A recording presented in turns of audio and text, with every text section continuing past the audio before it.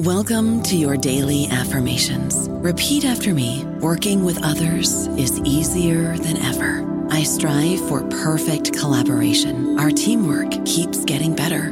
Yeah, affirmations are great, but Monday.com can really get you the teamwork you desire. Work together easily and share files, updates, data, and just about anything you want all in one platform. Affirm yes to start, or tap the banner to go to Monday.com. AirPods Pro with adaptive audio automatically keeps out the sounds you don't want to hear so you can listen to your music, and lowers your music to let in the sounds you do need to hear. Hi there. Hi, what can I get you? I'll have a strawberry mango coconut probiotic smoothie with wheatgrass. Anything else? Extra wheatgrass. Here you go. AirPods Pro with adaptive audio. Available on AirPods Pro 2nd generation when enabled. Walmart Plus members save on meeting up with friends. Save on having them over for dinner with free delivery with no hidden fees or markups. That's groceries, plus napkins, plus that vegetable chopper to make things a bit easier. Plus, members save on gas to go meet them in their neck of the woods. Plus, when you're ready for the ultimate sign of friendship, start a show together with your included Paramount Plus subscription. Walmart Plus members save on this plus so much more. Start a 30-day free trial at walmartplus.com. Paramount Plus Essential Plan only. Separate registration required. See Walmart Plus terms and conditions. Welcome to the New Books Network. Hello, everybody, and welcome back to New Books in Korean Studies, a podcast channel on the New Books Network. I'm Leslie Hickman, the host of the channel.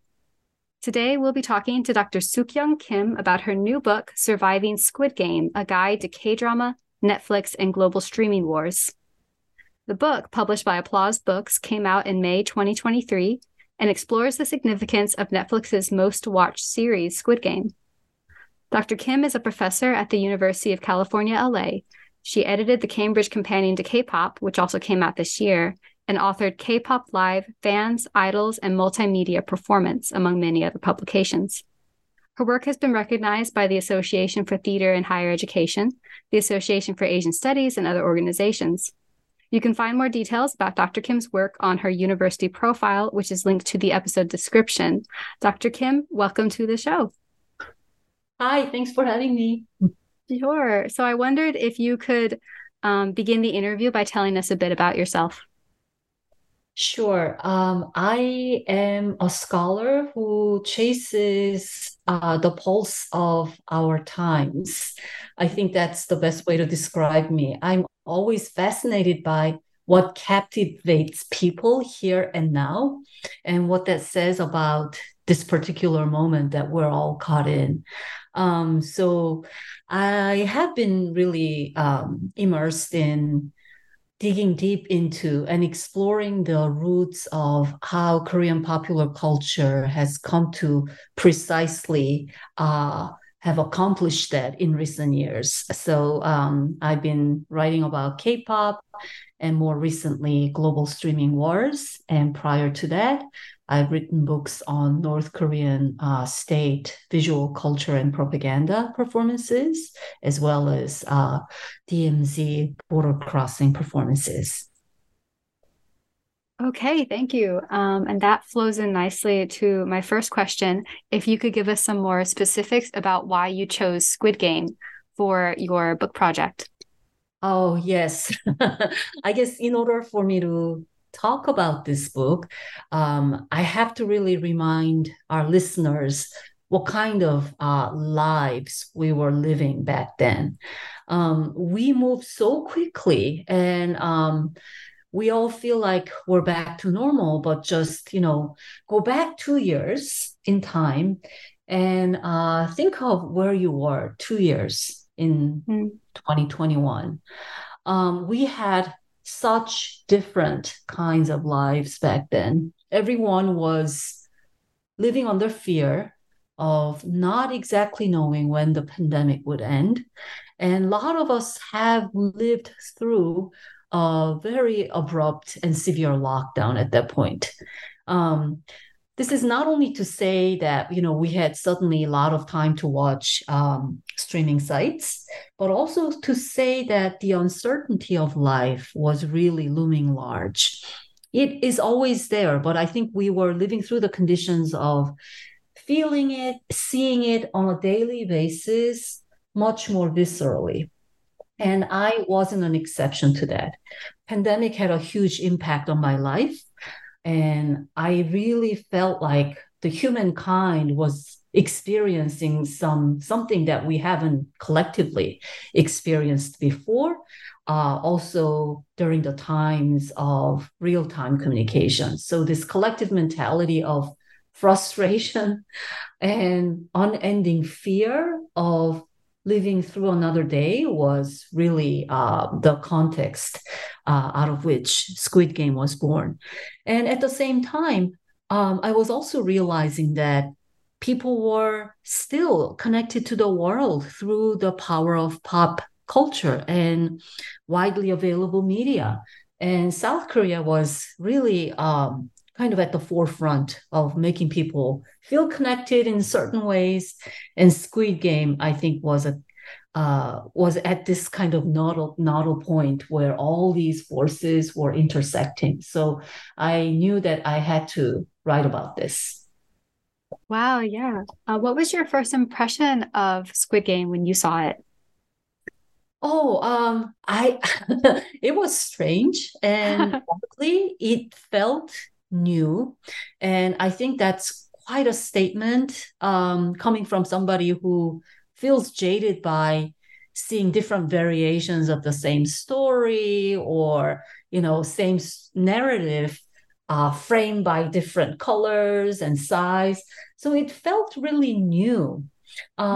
And I say it with a acknowledgement that, a lot of these gore and violence and extremities that we often associate with Asian extreme genres were now transported onto TV screen.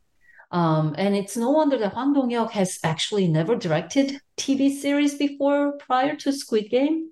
And he brought this kind of more of a cinematic scale problems and violence and extremities onto home theater. So that felt new to me. And that's why I'm saying it felt new to me, precisely in that sense.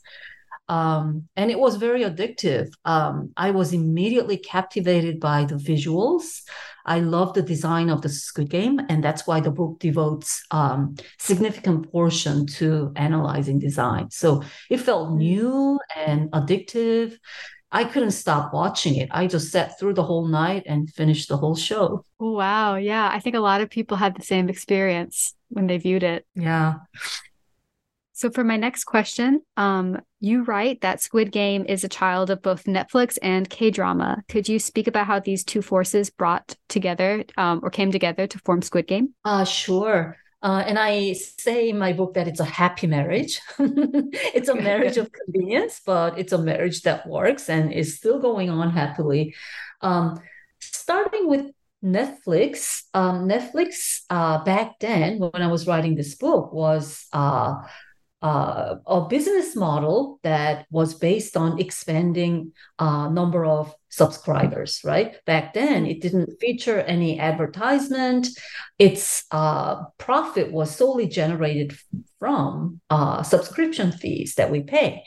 And in that sense, Netflix as a company realized that they have reached a certain kind of point where they couldn't expand further in North America and Europe. In terms of number of subscribers. Whereas there were still large there was still large room to grow in Asia, South America, and Africa. And it's no surprise that they saw K-dramas and Korean contents as having proven itself and having future potential to speak broadly to future subscribers in these regions. Once again, Asia, Africa, and South America. So it was rather an obvious choice.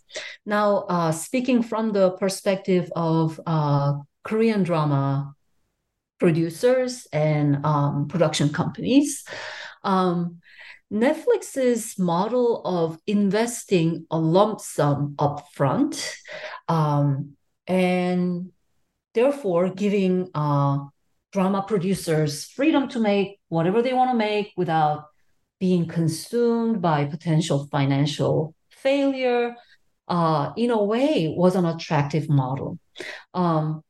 So to explain this a bit more, you have to know how Korean dramas were made prior to their partnership with streaming sites such as Netflix.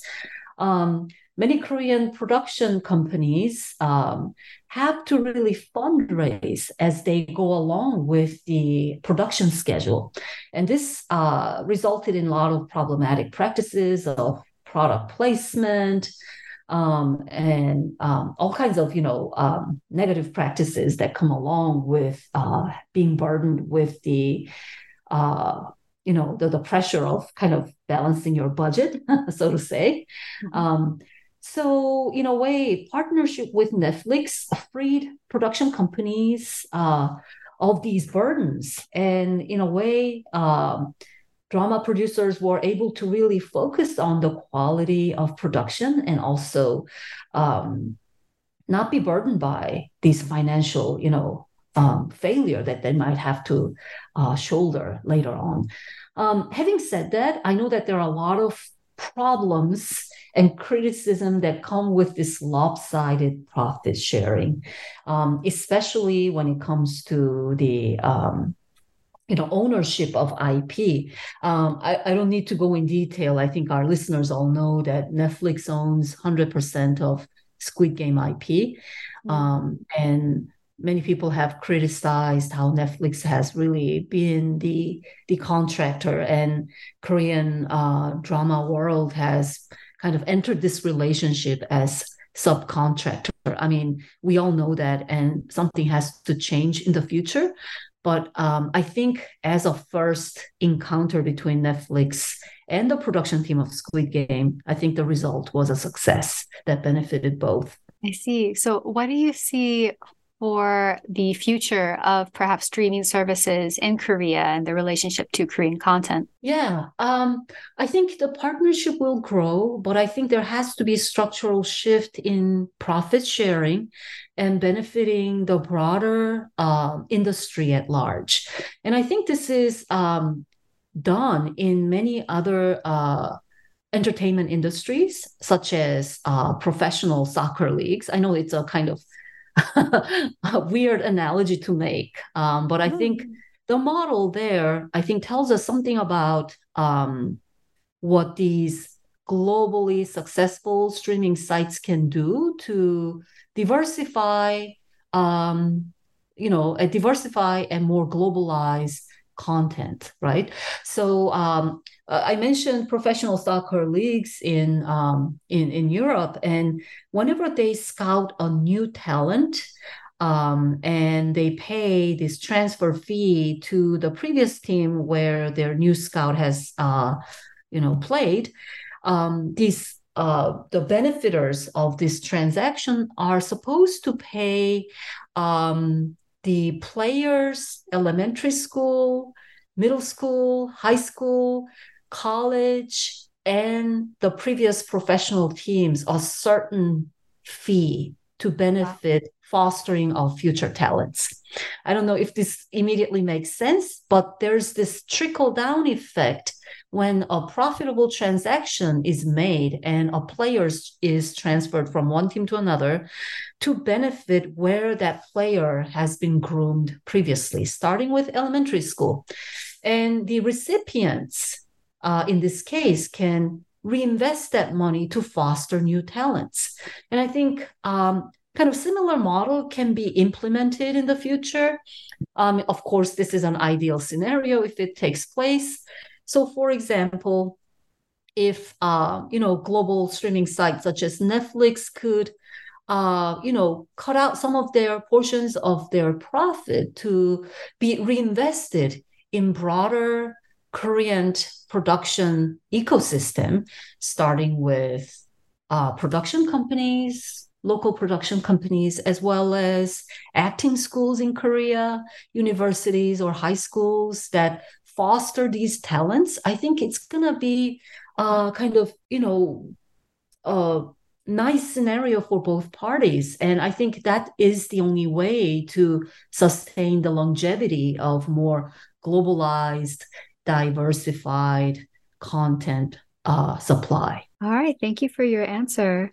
You mentioned how the director, Hwang Dong-hyuk, I hope I pronounced that correctly, his vision was sort of the driving force behind Squid Game. And he's worked a lot in cinema, more so than in series.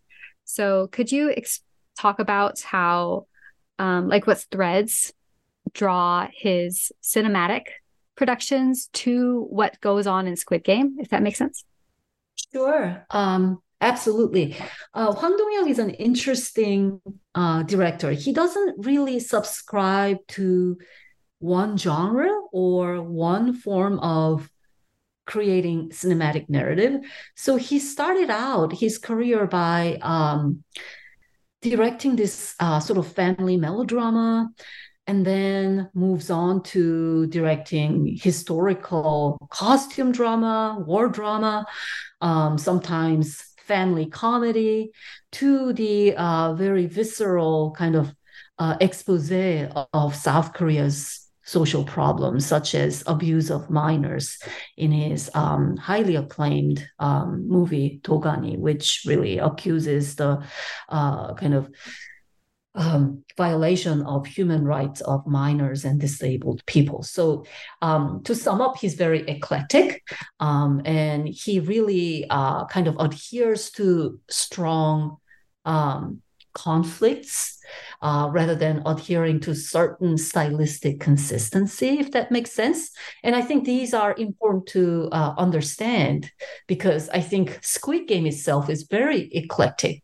On one level, it is family melodrama.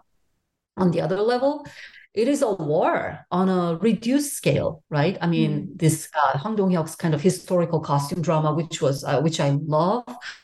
It has that kind of stern stylistic severity, but that becomes kind of reduced in scale and becomes this kind of petri dish, fishbowl, where we can see this individual battling for their own survival. So it was reduced in scale, but it's still there. The elements are there. And the expose of social ailment, such as how the wealth gap that we witness in today's world is going to destroy all of us. I mean, that kind of thread, I think, runs through his cinematic world and comes to Squid Game to spawn a new story. Thank you. So you've been mentioning the different visuals that have shown up in Squid Game. Could those visuals were used to craft particular atmospheres and to share a specific message? Could you elaborate on the significance of Squid Game's visuals, such as gifs, shapes, masks, and other things you mentioned in your book? Sure. Let's start with the mask, since I went on with how COVID, the times of COVID, and our experience of living through it recently was so crucial for this show. If you go back to the height of COVID days, wearing a mask was often related to the matter of life and death. And I think we have all internalized how the rhetoric regarding public safety, mask, and not cramming indoors was so crucial for survival during COVID. And this logic immediately transfers to Squid Game. It's so strange how the timing of its release was exactly aligned with our internalized rules about wearing masks and not kind of congregating in indoor space. So if you go back to the Squid Game, the ones who wear masks and the ones who don't wear masks are immediately divided into the groups of those who have power and those who don't have power. So these desperate contestants are crammed into this indoor space without masks. Their identity is revealed, whereas the ones masked are the guards and the frontman, who is the leader of those guards and who is the mastermind behind all these games. And also the transfer of bodily fluids that we were so afraid of during COVID is also playing out in Squid Game. You might remember that memorable scene in the first episode where these 456 contestants are playing red light, green light. And when those who violated the rules were shot, their blood kind of spatters all over. And there's that fear of kind of mixing of bodily fluids, which is something that we also learned and internalized during the times of COVID. And so those kind of designs capture our subconscious and the fears, the unspoken fears of living through COVID so effectively. And I was really curious about how COVID is directly related to the design of Squid Game. So I had a chance to speak to the artistic director, Suk-Young, who coordinated the entire visuals of the games. And she said, actually, COVID did not really figure into the initial designs at all, because when the show was being produced, actually designed in the planning stage and being shot, we weren't actually entering the height of the COVID fears, so they didn't really think about it.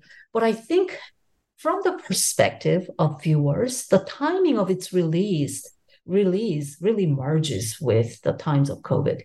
So I think that's a really important factor of making the series communicated so easily across language borders. And I have a few more things to say about the design, but I wonder whether I should go on.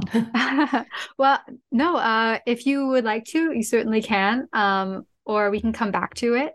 Another question that I had is in chapter 2, you wrote, as a millennial parable on the pandemic, which we were just talking about, Squid Game speaks of the impossibility of free choice, the futility of human willpower, and the uneven rise of new cultural networks brought about by ever-intensifying global streaming wars.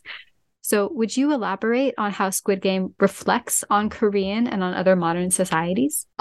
Sure. I think this is a really paradoxical thing to say, but in a way, streaming sites seem to give us a lot of choices, right? I mean, to begin with, there are so many platforms that you can subscribe to and choose shows.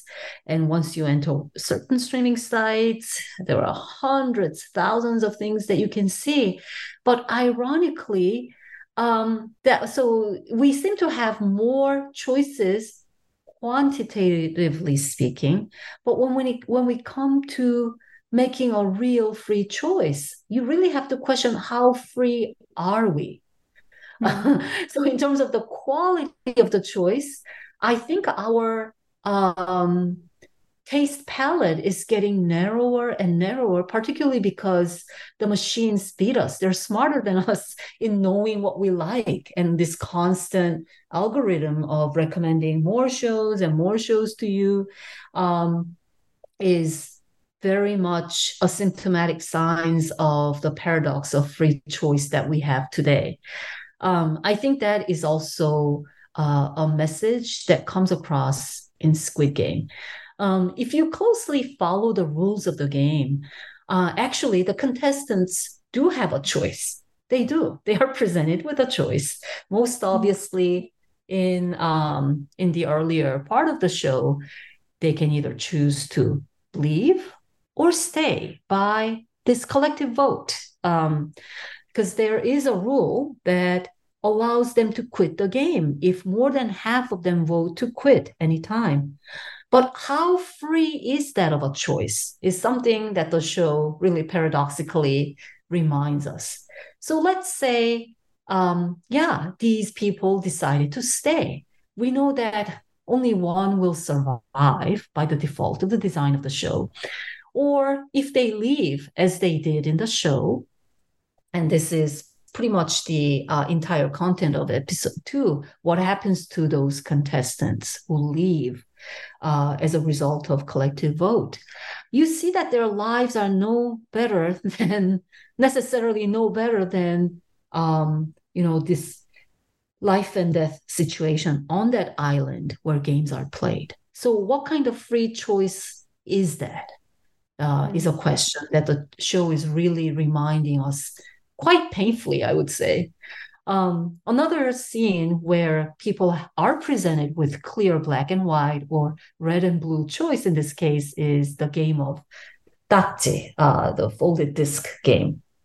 We remember Ki-hoon, our protagonist, in a subway station. I believe this was episode 1, and he lost little earning he had from his horse gambling, and he doesn't even have money to buy his daughter a birthday present. And a mysterious man with a briefcase approaches him and opens the case. There is red and blue folded disc. So it looks like we have a choice. But what kind of choice is that again? Right? Either you get slapped viciously across the face, but the other party doesn't have to go through that because he has means to bail himself out of that pain by paying Ki-hoon when he loses. So I think one philosophical kind of scaffolding that this show is building for us to think about is, what kind of choice do we have in this world? I don't know about you, but I'm very busy and I don't have a lot of time to cook. That's why I subscribe to Factor. Eating better is easy with Factor's delicious, ready-to-eat meals. Every fresh, never frozen meal is chef-crafted, dietitian approved, and ready to go in just 2 minutes. You'll have over 35 different options to choose from every week, including Calorie Smart, Protein Plus, and Keto. These are 2-minute meals. Factor meals are ready to eat and heat, so there's no prepping, cooking, or cleanup needed. They're flexible for your schedule. Get as much or as little as you need by choosing your meals every week. Factor is the perfect solution if you're looking for fast, premium options with no cooking required. Sign up and save. We've done the math, and this is important. Factor is less expensive than takeout, and every meal is dietitian approved to be nutritious and delicious. Head to factormeals.com/NBN50 and use code NBN50 to get 50% off. That's code NBN50 at factormeals.com/NBN50 to get 50% off. eBay Motors is here for the ride. With over 122 million parts for your number one ride or die, you can make sure your ride stays running smoothly. Brake kits, LED headlights, bumpers, whatever your baby needs, eBay Motors has it. And with eBay Guaranteed Fit, it's guaranteed to fit your ride the first time, every time. Plus, at these prices, you're burning rubber, not cash. Keep your ride or die alive at ebaymotors.com. Eligible items only. Exclusions apply. That flows in well to my next question, which concerns equality and fairness. That is one of the main themes in Squid Game, that question of what is equality? And you make a distinction between true equality and fairness masquerading as equality. Could you speak more about this distinction as it's made in the series? Right. I think it does really touch upon what I said about not really having free choice. I think the show, in a way, very cleverly and in a sneakish way, conflate equality with fairness. And I make a distinction in my book to be careful about not confusing them because they are different. To begin with equality, I see equality as fundamental human rights that should be presented to all of us. And this is what makes everyone a human, to have that equal opportunity to live, to be educated, to have healthcare, to have housing, to have access to clean water and air. Those fundamental human rights are, I think, under the domain of equality that every human should be entitled to. Having said that, I think fairness is slightly different in a sense that you can be fair about both positive and negative, good and bad consequences. Say, you can be fair in terms of giving people equal punishment. You can be fair about giving equal perks when they do well. But I wouldn't say that that is the realm of equality, because kind of perverse, subverted, inhuman rules can be fairly applied to everyone. And in that sense, the rules that we encounter in Squid Game is a rule of fairness, but it's not a rule of equality, because none of it translates to equality of human life. Because fundamentally, it shows how we don't have free choice to make what is best for us. So in a way, in a very sickening way, the rules of the game parade as equality, but they're really about fairness of implementing death to everyone who don't make it. And even for the sole survivor, I wouldn't call Ki-hoon in the final episode a living man. I mean, I describe him as this walking zombie, because how can he live a normal life when he has such clear understanding of what price he had to pay to walk out of that game? So you wrote the drama might have critiqued the capitalist expansion of greed, but now the show is creating a black hole that knew no satiation. Could you speak about how Squid Game fits into the circular production cycle? Yeah, I think it's ironic, right? It's very tongue-in-cheek. I mean, the ideological kind of flag that they're waving is, the capitalism is so sickening. I think we all walk away with the sick feeling of what the system is all about, and how our lives aren't that different from the rules of the games in a way. But at the same time, it is playing Squid Game itself. I think the production company, director, and everyone involved in making Squid Game, and including us who watch it, are actually mired in this capitalist game, right? Because, I mean, I started out my whole point about free choice by giving an example of streaming sites. It seems to give us a lot of choices, but ultimately, no, we are actually being fed more and more content by what machine, this whole mechanism recommends us. So in a way, there is a gap between practice and ideology here. The ideology of Squid Game seemed to really confront capitalist structure, but the whole phenomenon of Squid Game is fitting into that capitalist system. So I think there is a great bitter irony here. I remember whenever Halloween came around that year and there were so many people who dressed up as Squid Game, you could see how it had already manifested in the materialistic, capitalist kind of way, where people, like businesses, were taking advantage of the popularity to make these costumes for people. So yeah, you could already see it happening then. Absolutely. Yes. All right. So would you like to speak any more about some of the visuals of the show? Such as, I remember you spoke about GIFs, or you wrote about GIFs in the book, and I thought that was really interesting how you tied it in with some more anthropological concepts. Could you speak more about that? Sure. I think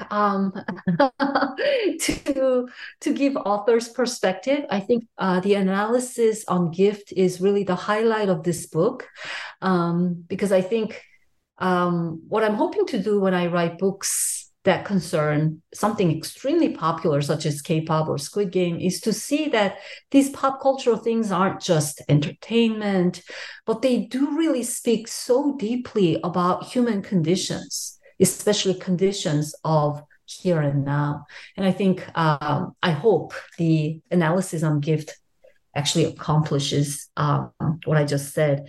So the viewers might remember that there is this visual thread throughout the games. It starts with this, chromatic scheme of dark pink and charcoal, dark gray or black. And you might remember that from the coffins that dead contestants are put in, and the coffins, in a way, have this very strange shape of a gift box. It's a charcoal box, and it's wrapped in this pretty hot pink. And the coffin is put into this flames to be cremated. Now those visual cues start to appear prior to seeing the coffins being burnt. And it starts with Ki-woon's surprise present to his daughter that he scoops out of this claw machine in an arcade. And when the daughter opens this gift, it's the toy gun, which is actually a lighter, is wrapped in hot pink. So we get this kind of chromatic visual cue already there as a foreshadowing of what's coming on a larger scale. And we see it again in a reduced scale when Junho, this police officer figure who wants to find his missing brother and sneaks into the island to figure out what's going on there, goes into his missing brother's room and finds this really small gift box that's barely big enough to contain a business card. And once again, it's a dark charcoal box wrapped in pretty pink, and he opens it and finds an invitation card to Squid Games. So this trope of gift is used consistently throughout the show. And this made me really think about why gift box? Oh, my first reaction was, it's so sick. Why would you put a dead or nearly dead body in a gift box, as if these game organizers are giving the gift of death to these desperate contestants who have no better choice than to play these games? So my first reaction was to think of it as such a perverse, sick practice of this benevolent, VIPs or game organizers who have it all, granting the mercy of death to these desperate people. And I think we can read it at that level. But this really made me think about the very complex history of gift giving in human history.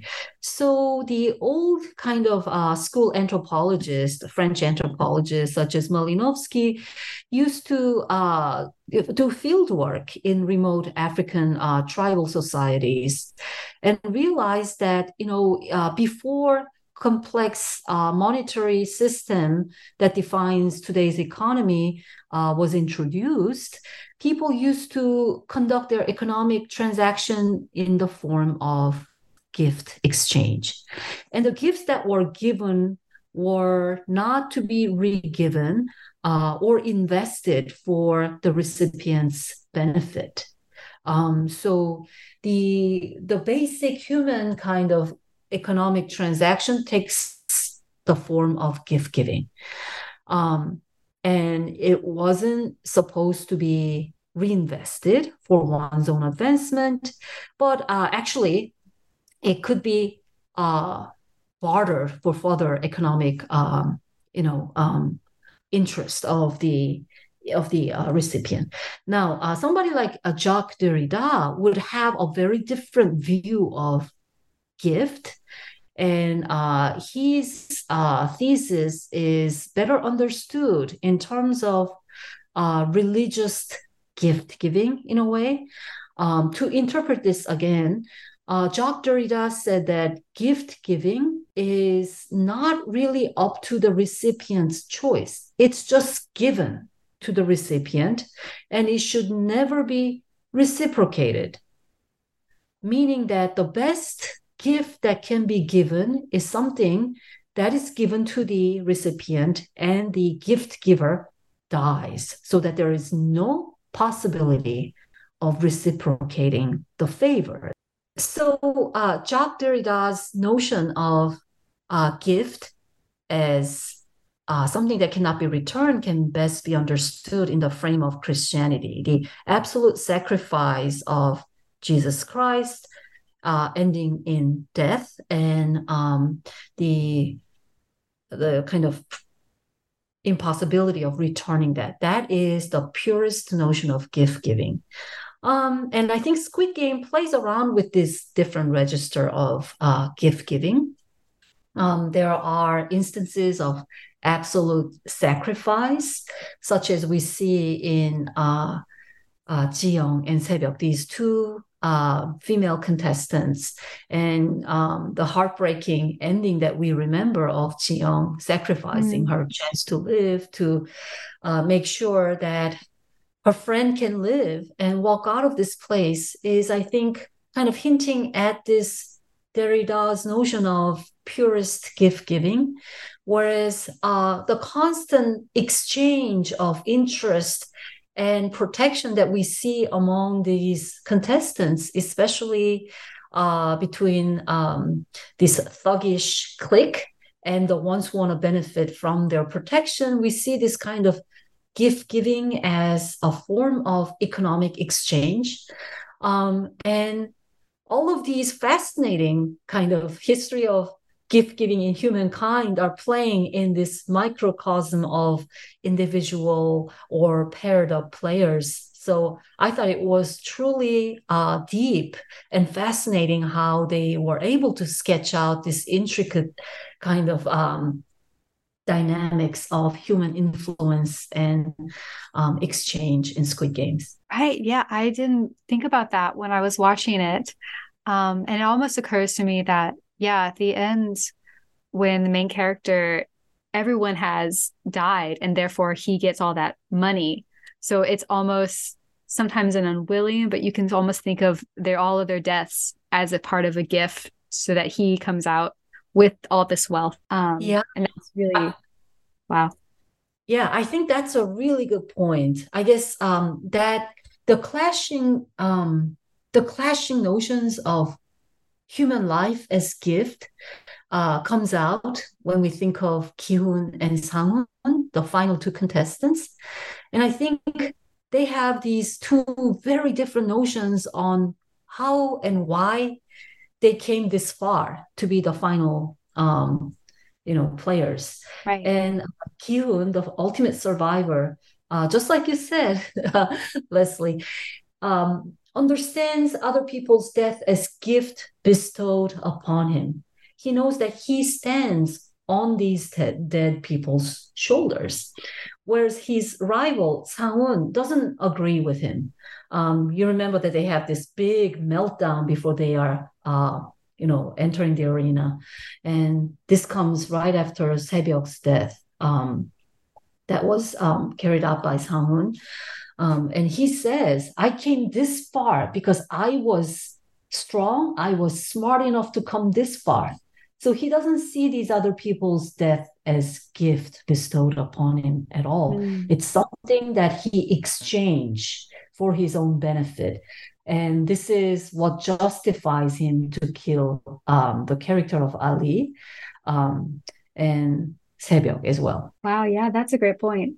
Okay, so we've taken a lot of your time. So I wanted to ask, before we did any outro, if you had any other aspect of the book that you would like to touch upon before we start to say goodbye.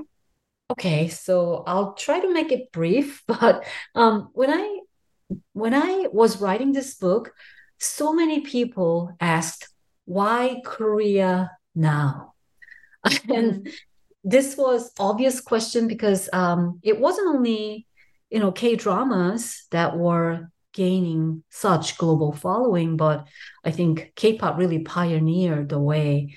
And this was also a huge question that was looming before me as I was writing this book. And I think there are such a multifaceted ways to explain this.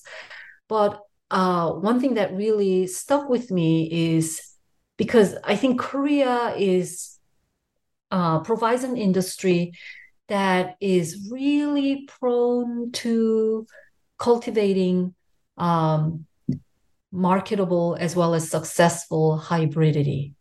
What I mean by that is its economy is advanced enough to invest heavily in entertainment industry, and yet its political influence in world stage is not quite there. And in my view, this in a way is beneficial for promoting its soft power, because if Korea were to be kind of hegemonic nations such as US or China, for that matter, there will be a lot of kind of pushback from global viewers.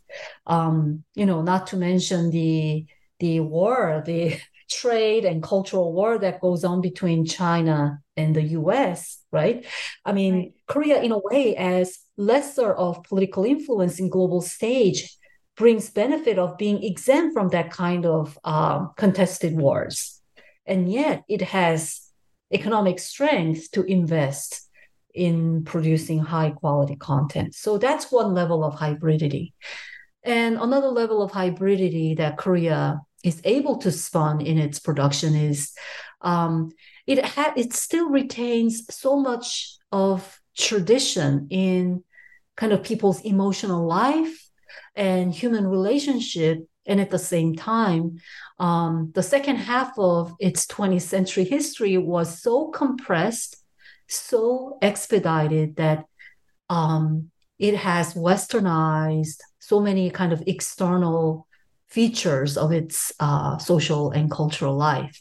So on the one hand, it adheres to this very strong traditional elements of strong communal, familial, human bond ties. And at the same time, the kind of more external features of how people live are very westernized. So combining those two create very interesting and accessible forms of hybridity that translates well to global audiences. All right, thank you. I know it worked on me whenever I first saw Korean content. I was also impressed with it. And I have remained so since then. But thank you so much again for giving us this interview. And one last question before you leave. We always like to ask our interviewees if they would let us know what they're up to now. Oh, yes. I am currently working on a book titled Millennial North Korea, Forbidden Media and Living Creatively Under Surveillance. And this is a book that has been ongoing for a while, and I want to trace how the introduction of cell phone networks in North Korea and the consequential kind of importation of forbidden media, especially South Korean media, kind of shape social sentiment, especially among younger generations that we know as 장마당 세대 or marketplace generation. And actually this project started prior to Squid Game, but due to the pandemic lockdown, I wasn't able to do my research on a full scale. So in a way, the book Surviving Squid Game is a beneficiary of this situation because it was sort of an impromptu project that emerged without prior planning. That sounds fascinating. I can't wait until that comes out and get to know more about that. And with that, we'll conclude our interview. Thanks again for meeting with us, and I hope to talk to you again soon. Thank you, Leslie, and thanks for listening. Of course. Bye.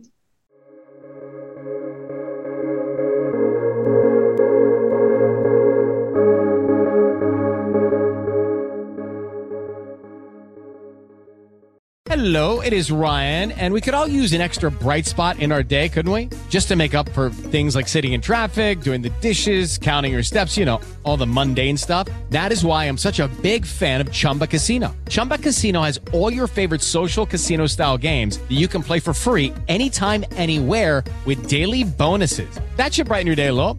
Actually, a lot. So sign up now at ChumbaCasino.com. That's ChumbaCasino.com. No purchase necessary. VGW Group. Void where prohibited by law. See terms and conditions. 18+.